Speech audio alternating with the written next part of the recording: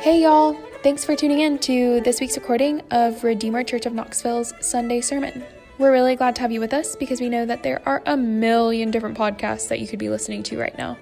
So we're thankful that you've chosen to spend some of your day with us. We hope that this recording will be an encouragement to you and that God, by His Spirit, will use His Word to remind you of Jesus' love. If you would like to reach out to us, we would love to hear from you. To do that, please email us at office@redeemerknoxville.org. We also want to give a quick thank you shout out to Evie Andrus and Parker Green, who you hear playing our awesome intro and outro music here each week. Lastly, if you'd like to support Redeemer in her mission to Urban and University Knoxville, please visit www.redeemerknoxville.org and look for the little give button in the top right corner. Thank you so much, and here is this week's sermon. Well, if you have a Bible and you would like to follow along with me, you can do so by turning to Romans chapter 4. We're going to be looking this morning at verses 13 through 25. You can feel free to follow along with me in the Pew Bible, your own Bible, your smartphone. It's also been conveniently printed for you in your bulletin. If you'd like to follow along there, you can do that. Anyway, I do want to welcome you to Redeemer. It is so great to have you with us this morning. My name's Sean Slay, I'm the pastor here, and we are so glad to have you because we know that there are a million different things that you could be doing this morning. For instance, you could be at home scratching your eyes out and blowing your nose because the pollen is in full effect, and maybe you're like me and just completely exhausted and wiped out from it. And hopefully you can have a clear mind a little bit this morning from all the medicine that you're taking so that you're not making a mess up here. Or maybe you could be at home watching the Masters, which was an amazing day yesterday. Or you could be at home finishing off your Easter basket from last week, but you're not doing any of those things. You're here with us this morning, and we're really glad to have you. Thank you for coming. The reality is that there really is nothing better that you could do with your time than worship the risen Jesus and to consider the beauty of His kingdom and to think about His claims upon our life. And so I do want to thank you for joining us this morning. Welcome to Redeemer. What is Redeemer? Well, Redeemer is a church, and what that means is that we're a community of people who are trying to learn how to love God, and we're trying to learn how to love our neighbor. And fundamentally, what we believe is that Jesus is God. He's the Messiah, and He's entered into the world to die for our sins and to reveal the love of the Father. And so every week as His people, we gather together in His name to worship Him so that we might learn to rest in the great love that God has for us in Christ. And as we rest in His love, we then become a people who delight to gather together in community. And so we love to get together and watch the Masters. We love to get together and play softball. We love to get together and read the Bible and pray together so that we can remind each other of the great love that God has for us in Jesus. And so as we rest in His love and as we remind each other of His love, we then become a people who delight to gather together in service so that together we might reflect the love of God to our family, to our friends, and to our neighbors who are here in Urban and University Knoxville.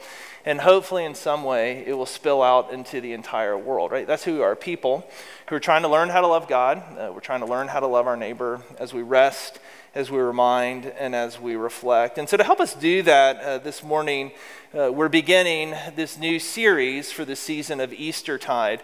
And we're going to be thinking about the gifts of resurrection, looking at these vignettes, these ideas, these themes of resurrection in the letter to the Romans. In Romans chapter 4 this morning, 6, 7, and then 8. And this morning, what I want us to consider is the gift of resurrection faith, all right? Resurrection faith. So with that in mind, let's look together at Romans chapter 4, verses 13 through 25. For the promise to Abraham and his offspring that he would be heir of the world did not come through the law, but through the righteousness of faith. For if it is the adherents of the law who are to be the heirs, faith is null and the promise is void. For the law brings wrath, but where there is no law, there is no transgression. That is why it depends on faith, in order that the promise may rest on grace and be guaranteed to all his offspring. Not only to the adherent of the law, but also to the one who shares the faith of Abraham, who is the father of us all. As it is written, I have made you the father of many nations, in the presence of God in whom he believed, who gives life to the dead and calls into existence the things that do not exist. In hope, he believed against hope that he should become the father of many nations, as he had been told. So shall your offspring be. He did not weaken in faith when he considered his own body, which was as good as dead, since he was about 100 years old.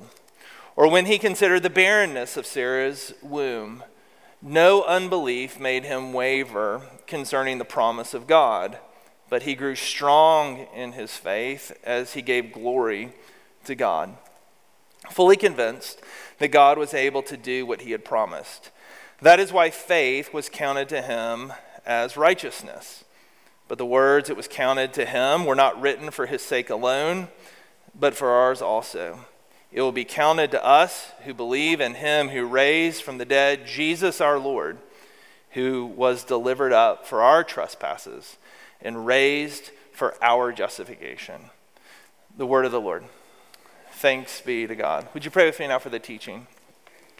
Heavenly Father, I do ask that you would be with us this morning, especially me, struggling and feeling dizzy. I pray that you would help me to be focused and have clarity of thought and mind and heart and soul.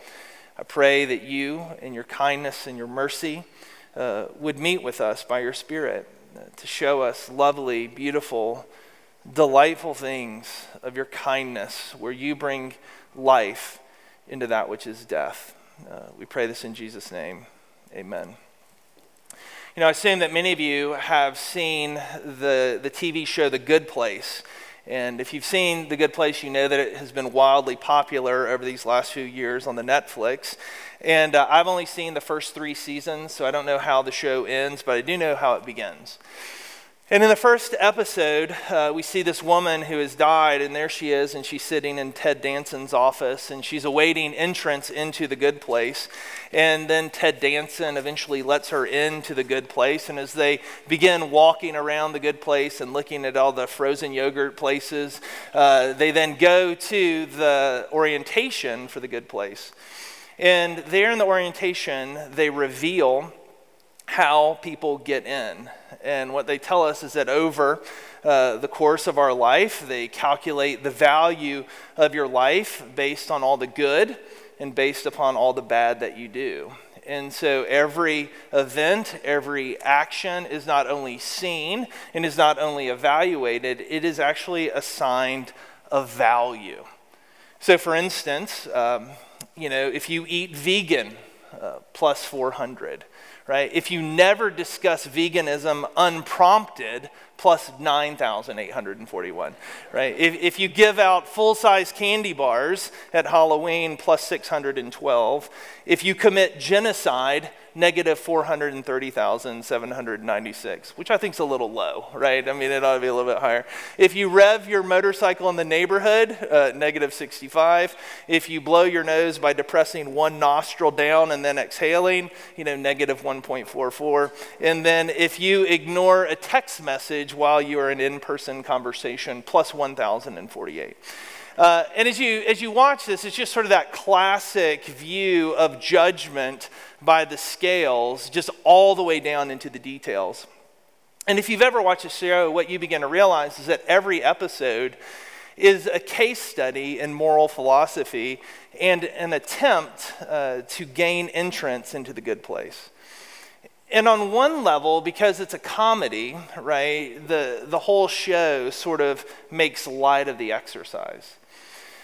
But on the other hand, the writers seem to realize that they are engaging in the deep longing that humanity has to enter into the good place. And it's that longing for the good place that I think all of us have, that I think has made the show just so popular, because we long for that good place. Whether you're religious or secular, whether you're Christian or Buddhist, whether the good place for you is nirvana or heaven, or whether the good place is just a secular utopia, the good place seems to be a common longing for all of humanity. And whatever it is that you give yourself to, or whatever it is that you trust in to give you or to earn the good place, that is where your faith is. Whatever you're trusting in for the good place, whatever you're trusting in for the good life, whatever you're trusting in for that great life, that is where your faith is. And what this passage teaches us is in verse 17, that the Christian faith is in the God who gives life to the dead and calls into existence things that do not exist. Right? What this passage is teaching us, you see it in verse 17, is that the Christian faith is in the God who gives life to the dead and calls into existence things that do not exist. So say that with me. The Christian, I'm just kidding, it's way too long, right? Let's make it a little bit more succinct, right? As Christians, we believe in the God of creation and the God of resurrection. Right? We believe in the God of creation and the God of resurrection. Say that with me. We believe in the God of creation and of resurrection. Now, here's the deal. As we think about our lives and the lives of our friends and neighbors, it seems as if we're all longing for this good place. And the reason that we long for the good place is because God made us to be a people who live in the good place. And sadly, what has happened is that because of our sin and because of our selfishness, in a sense, we have made the world a not so good place. And therefore, what we long for more than anything is for the goodness of this world to be restored. Right? We long for the paradise that God has given us to be restored and to be remade. We long for what Christians call heaven. And so in order to understand our longings, in order to understand our lives, and I think in order to understand this passage, I think we need to step back from Romans for a moment and go back to the beginning. Because in the beginning it sets it out for us. And do you remember the beginning? Do you remember the way the story of God begins? It begins in the beginning. And in the beginning, God created, he made the heavens and the earth. And when he made the heavens and the earth, he made the heavens and the earth out of nothing. Out of nothing, God made everything. And he made everything out of nothing by the word of his power, just as our passage tells us. In our own passage here in Romans chapter 4, verse 17, God called into existence things that do not exist. And what that means is that the universe is what it is because God called it into being. And what that means is that the last airbender's core of existence, the eternal core of existence, water, earth, fire, air, right, are not the eternal core, but they are called into being by the eternal God. They are called into being by the eternal God. And so after God had called all things into being, we see in Genesis chapter 2, verse 8, that God then planted a garden in Eden. In the Greek translation, which we call the Septuagint, the Greek translation of the Old Testament, the word for garden is the word paradise. God planted a paradise in this earth. He made the world to be a paradise, a place of beauty and a place of safety. A place that was good and right, a place that was good, a good place. A place where you could work and where you could rest, a place where you could be loved and where you could love, a place where the tears that were streaming down our face were not because of sorrow, but they were because of laughter, a place where the burdens that are upon our backs are lifted so that we might have rest and we might have peace. And he made this place to be a place that gave, sustained, and enabled us to enjoy the life God had given us. And there in the midst of the garden, God in his kindness placed humanity. And he put us there in the midst of that garden, in the midst of that paradise, to care for it and to tend it, to love it, to grow it. And in turn, that paradise was then supposed to nourish and care for us. And the humanity that God had made, he placed us there in the midst of that paradise to care for it and to nurture it and to reflect the image and the glory of God to the world and to fill out the garden, to fill out the world, right? Proclaiming God's goodness and his kindness. And we did that there in the garden by having dominion over the animals, tending to the beauty and to the life of the garden, and helping it to be cultivated and to grow. And that garden then was supposed to multiply. The garden was supposed to be fruitful. The garden was then supposed to expand and fill the entire earth. And humanity was supposed to do the same thing. We were supposed to multiply and to fill the earth. And we were supposed to be teeming with life and reflect God's glory to the world. And God said that what I had made and the way in which I had made it was not only good, but it was very good. And I think that one of the things that's incredibly amazing about this good creation is that God in his grace gave that paradise to us. He gave the paradise to us to enjoy and to love. And that paradise was given to us as a gift. It was gifted to us. The paradise was not created by us, but it was gifted to us by our Heavenly Father. And so in a very real way, in the beginning, what God was doing is saying, you are my sons and you are my daughters, and you will inherit the world. Which is the very same promise we see God remaking to Abraham there in verse 13. For the promise to Abraham and his offspring would be that he would be heir of the world. The promise is that we would be heirs of the world. Well, if you've been around Christianity for any time at all, you know where this story is getting ready to go. And you know that Adam and his offspring rebelled against God. We rebelled against the giver of life. And we wanted then to rule that garden apart from God. We wanted to rule the garden and cultivate the garden for ourselves. And so when the evil one slithered into the garden and told us that we could be like God and that we could be wise apart from him, we then began to use our own wisdom to cultivate the garden for our own ends. And in doing so, we began to cultivate the garden for our own glory rather than for God's glory. And in doing this, what happened is we, in our wisdom, brought sickness, sorrow, pain, and death into the world. And by trying to keep God out of the good paradise that God had given to us, paradise was lost. Now that might sound to many of you to be metaphysical. It might sound like many of you to be mythical. But as Christians, we believe that this is reality. And the reason that we believe this is reality is because God has said that this is reality. But we believe it not only because God has said it is reality, we also believe it because it makes sense of the reality in which we live. Because is it not true that we see the world filled with sickness, sorrow, pain, and death? Is it not true that the more we strive to cultivate and use this world for our own ends, we find ourselves being more and more disappointed by this world? Is it not true that nothing on this earth has ever truly satisfied us? Not our cities, not our jobs, not our relationships, not our cars, not our big wheels, not the bike that we got, not the meal that we ate last night, not the weather, not the pollen that is crushing us. Is it not true that every day you can find something to complain about?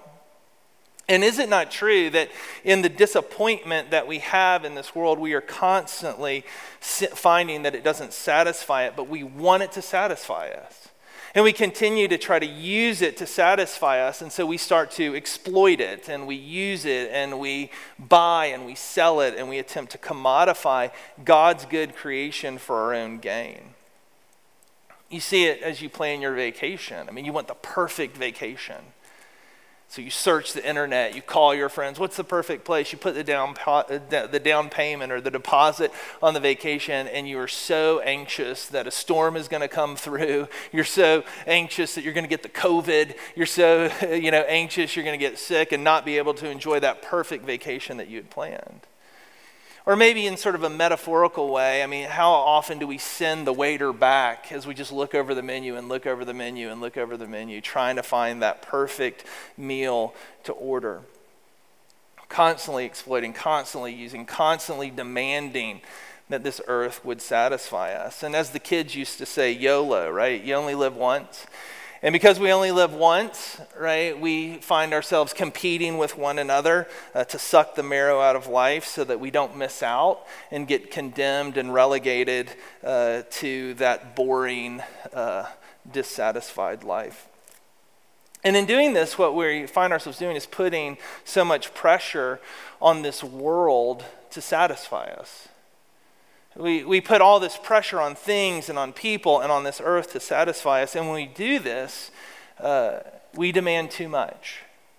And in doing this, we miss out on all these simple pleasures. And we miss out on all the gifts that God has given us. I read to you last week from Tim Keller's article in The Atlantic. I want to do it again because he's honest about this in the article. He says this. He says, since my diagnosis, Kathy and I have come to see that the more we tried to make a heaven out of this world, the more we grounded our comfort and security in it, the less we were able to enjoy it. Kathy and I should have known better. We did know better. When we turn good things into ultimate things, when we make them our greatest consolations and loves, they will necessarily disappoint us bitterly. Thou hast made us for thyself, Augustine said in his most famous sentence, and our hearts are restless until they find their rest in thee. And to our surprise and encouragement, Kathy and I have discovered that the less we attempt to make this world into a heaven, the more we're able to enjoy it. No longer are we burdening it with the demands impossible for it to fulfill. We have found that the simplest things, from sun on the water and flowers in the vase to our own embraces, sex, and conversation, bring more joy than ever. This has taken us by surprise. As God's reality dawns more and more on my heart, slowly and painfully and through many tears, the simplest pleasures of this world have become sources of daily happiness. It is only as I have become, for lack of a better term, more heavenly minded, that I can see the material world for the astonishingly good divine gift that it is. And this is a beautiful statement. It is a gift that Tim has given us to remind us, because what he's saying is that this world is a good gift to be enjoyed. But it's a world that's been given to us by God. It's a creation given to us by God to enjoy, not to demand of. It's a world to be received.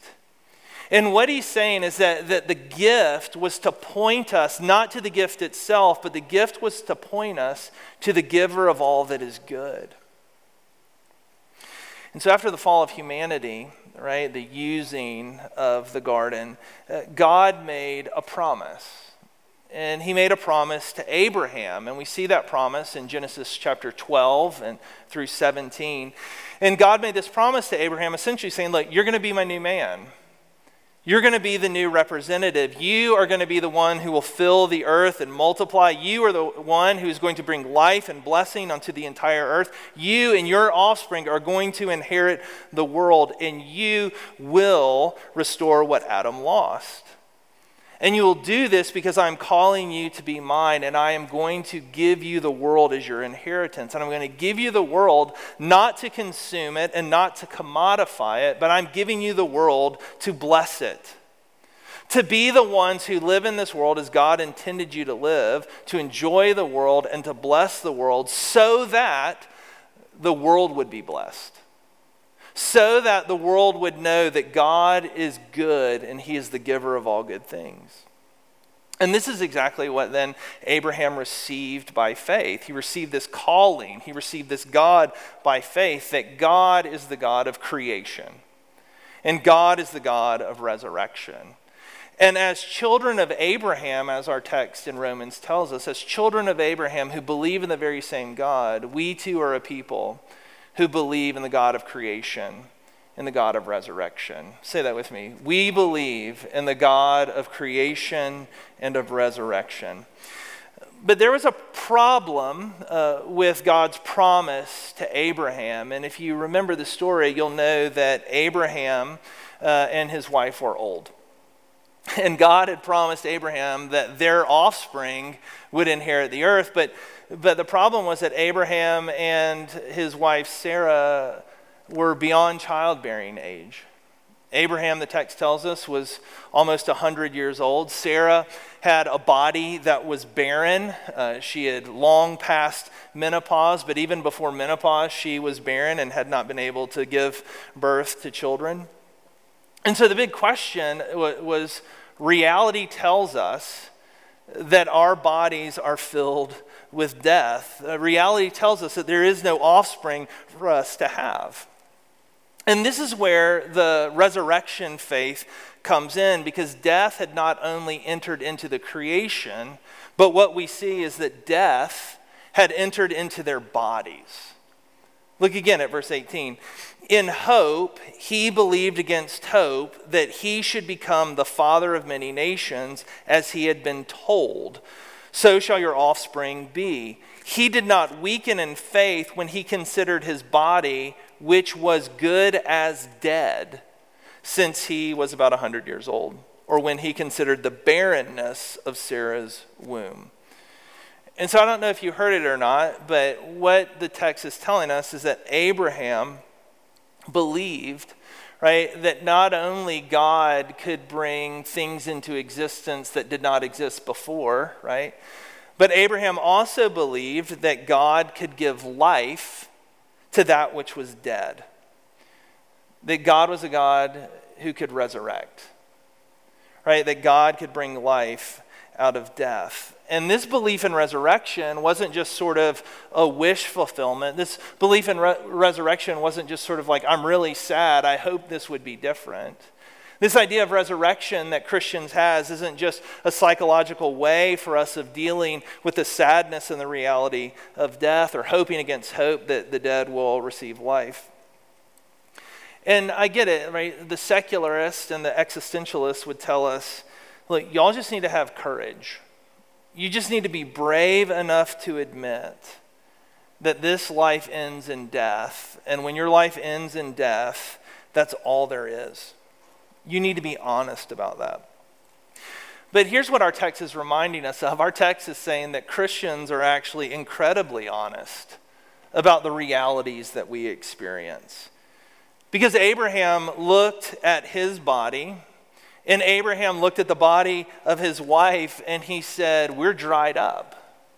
He said, we are dead. There is no life left in us. And he was realistic about the way things were. But Abraham's faith came into play when he looked at reality and then he listened to God. Right? Faith is about believing what God says. And God said, out of your death I will give life. Faith always believes God's promises. And so Abraham believed in resurrection not because he wanted it to be true, and not because he hoped that it would be true, and not as a way to sort of cover over the sadness of the death of their body. Abraham believed in resurrection because God promised resurrection. Look at verse 21. Fully convinced that God was able to do what he promised. That is why faith was counted to him as righteous. And what I want you to see here is that faith takes God at his word. Right? Faith isn't something that denies reality. In fact, I think faith enables us to be incredibly honest about reality. It enables us to be honest about the brokenness and the sadness and the difficulties and the impossibilities of this world. And I think Christians of all people are probably the most honest about the brokenness of our world. Faith just believes that God is the one who is behind reality, and God is the one who tells us how things will be. And so faith, just like science and just like experience, says, of course everyone dies. And of course science and experience, they tell us that life stops at death, but the reality is this, that science and experience only tell us what has been in the past. They only tell us what is now. Like, science and experience are really just ways of observing and describing what has been. And based on observation, science and experience then make predictions about what will be. And so this is where faith comes in, right? This is where faith comes in as we think about what will be. And faith isn't so much just a leap in the dark, as our friends say. Faith is a proper confidence in God. And this is where I think Leslie Newbegin's book, Proper Confidence, is incredibly helpful. And here's what he says.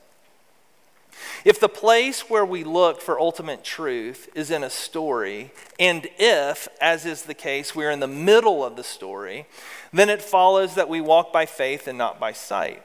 If ultimate truth is sought in an idea, a formula, or a set of timeless laws or principles, then we do not have to recognize the possibility that something totally unexpected may happen.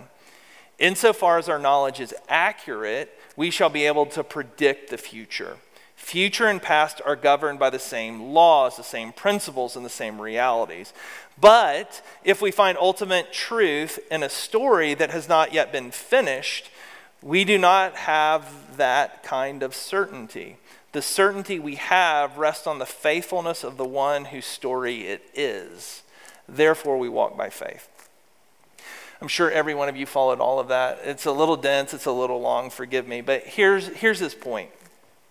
What he's saying is that ultimate truth, or life itself, is not merely a formula. That life isn't sort of a set of plug and play, that it's not just timeless principles, that it's not just a series of cause and effects.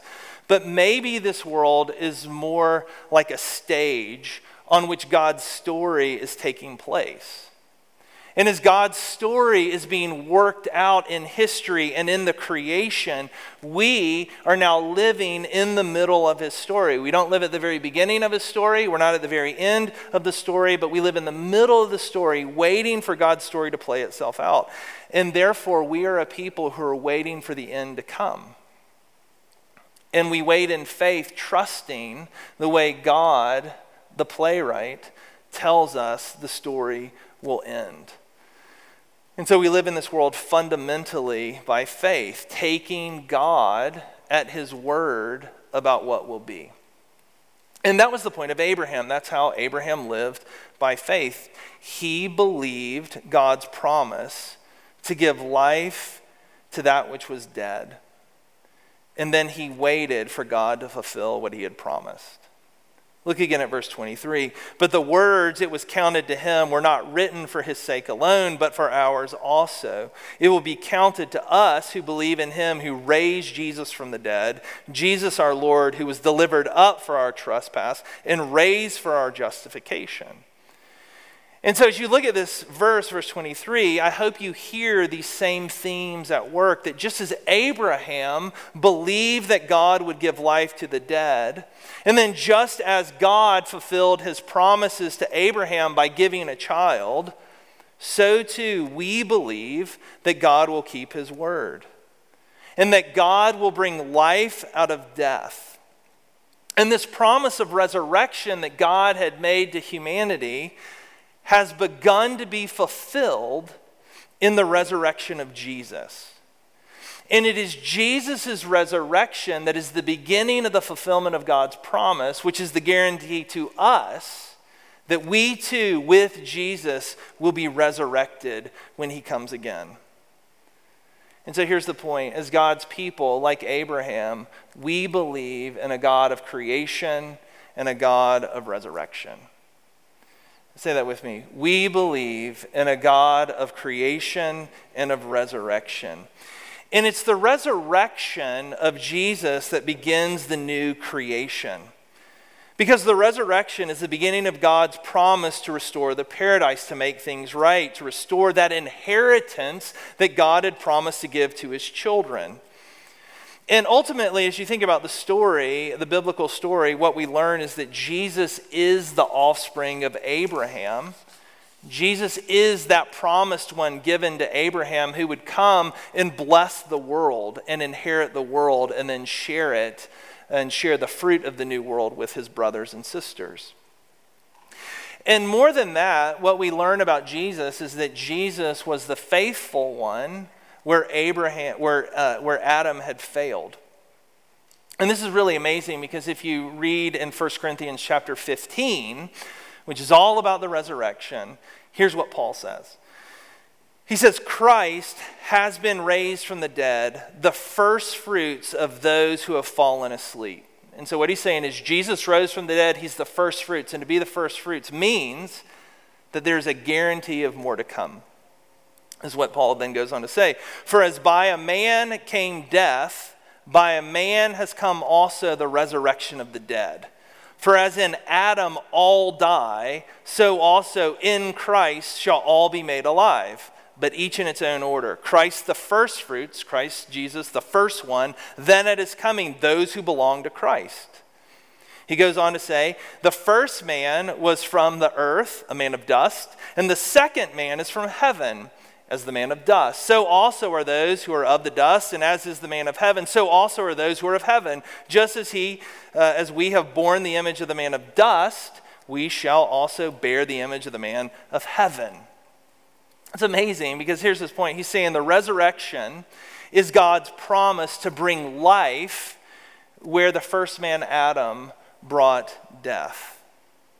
Right? That God's promise, the resurrection is God's promise that in Jesus, a new creation has begun, and all who trust, all who have faith in him will inherit the earth, the new creation, and enjoy the fruit of the new world. Again, the resurrection of Jesus is God's, the beginning of the fulfillment of the defeat of death that Adam had brought into the world, and the guarantee of the fruitfulness of the new world to come.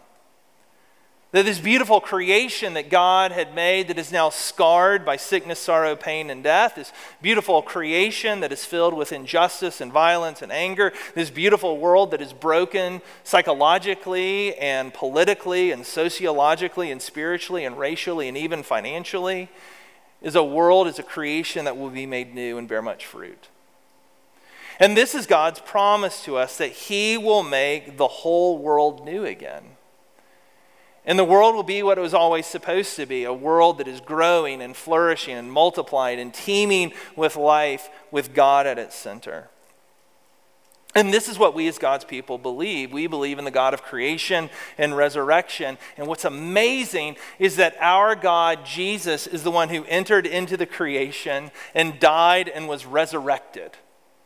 And his resurrection is the promise that in him we will receive the inheritance of this world and enjoy its fruit and its blessing with him. Here's the point. We believe in the God of creation and of resurrection. Right? We believe in the God of creation and of resurrection. Say that with me. We believe in the God of creation and of resurrection. That's what the table's about. Let's go and talk about it real quick. Because as we come to the table, what we're seeing here is that God has put bread and wine on the table, and bread and wine are just common creational good things, good gifts from God, these good things of the earth that we use, right, to sustain life and to find life. But here at the table, God is saying that my creational gifts, my good gifts to you, were meant to point you beyond them to something greater. To point you from the creation to the Creator.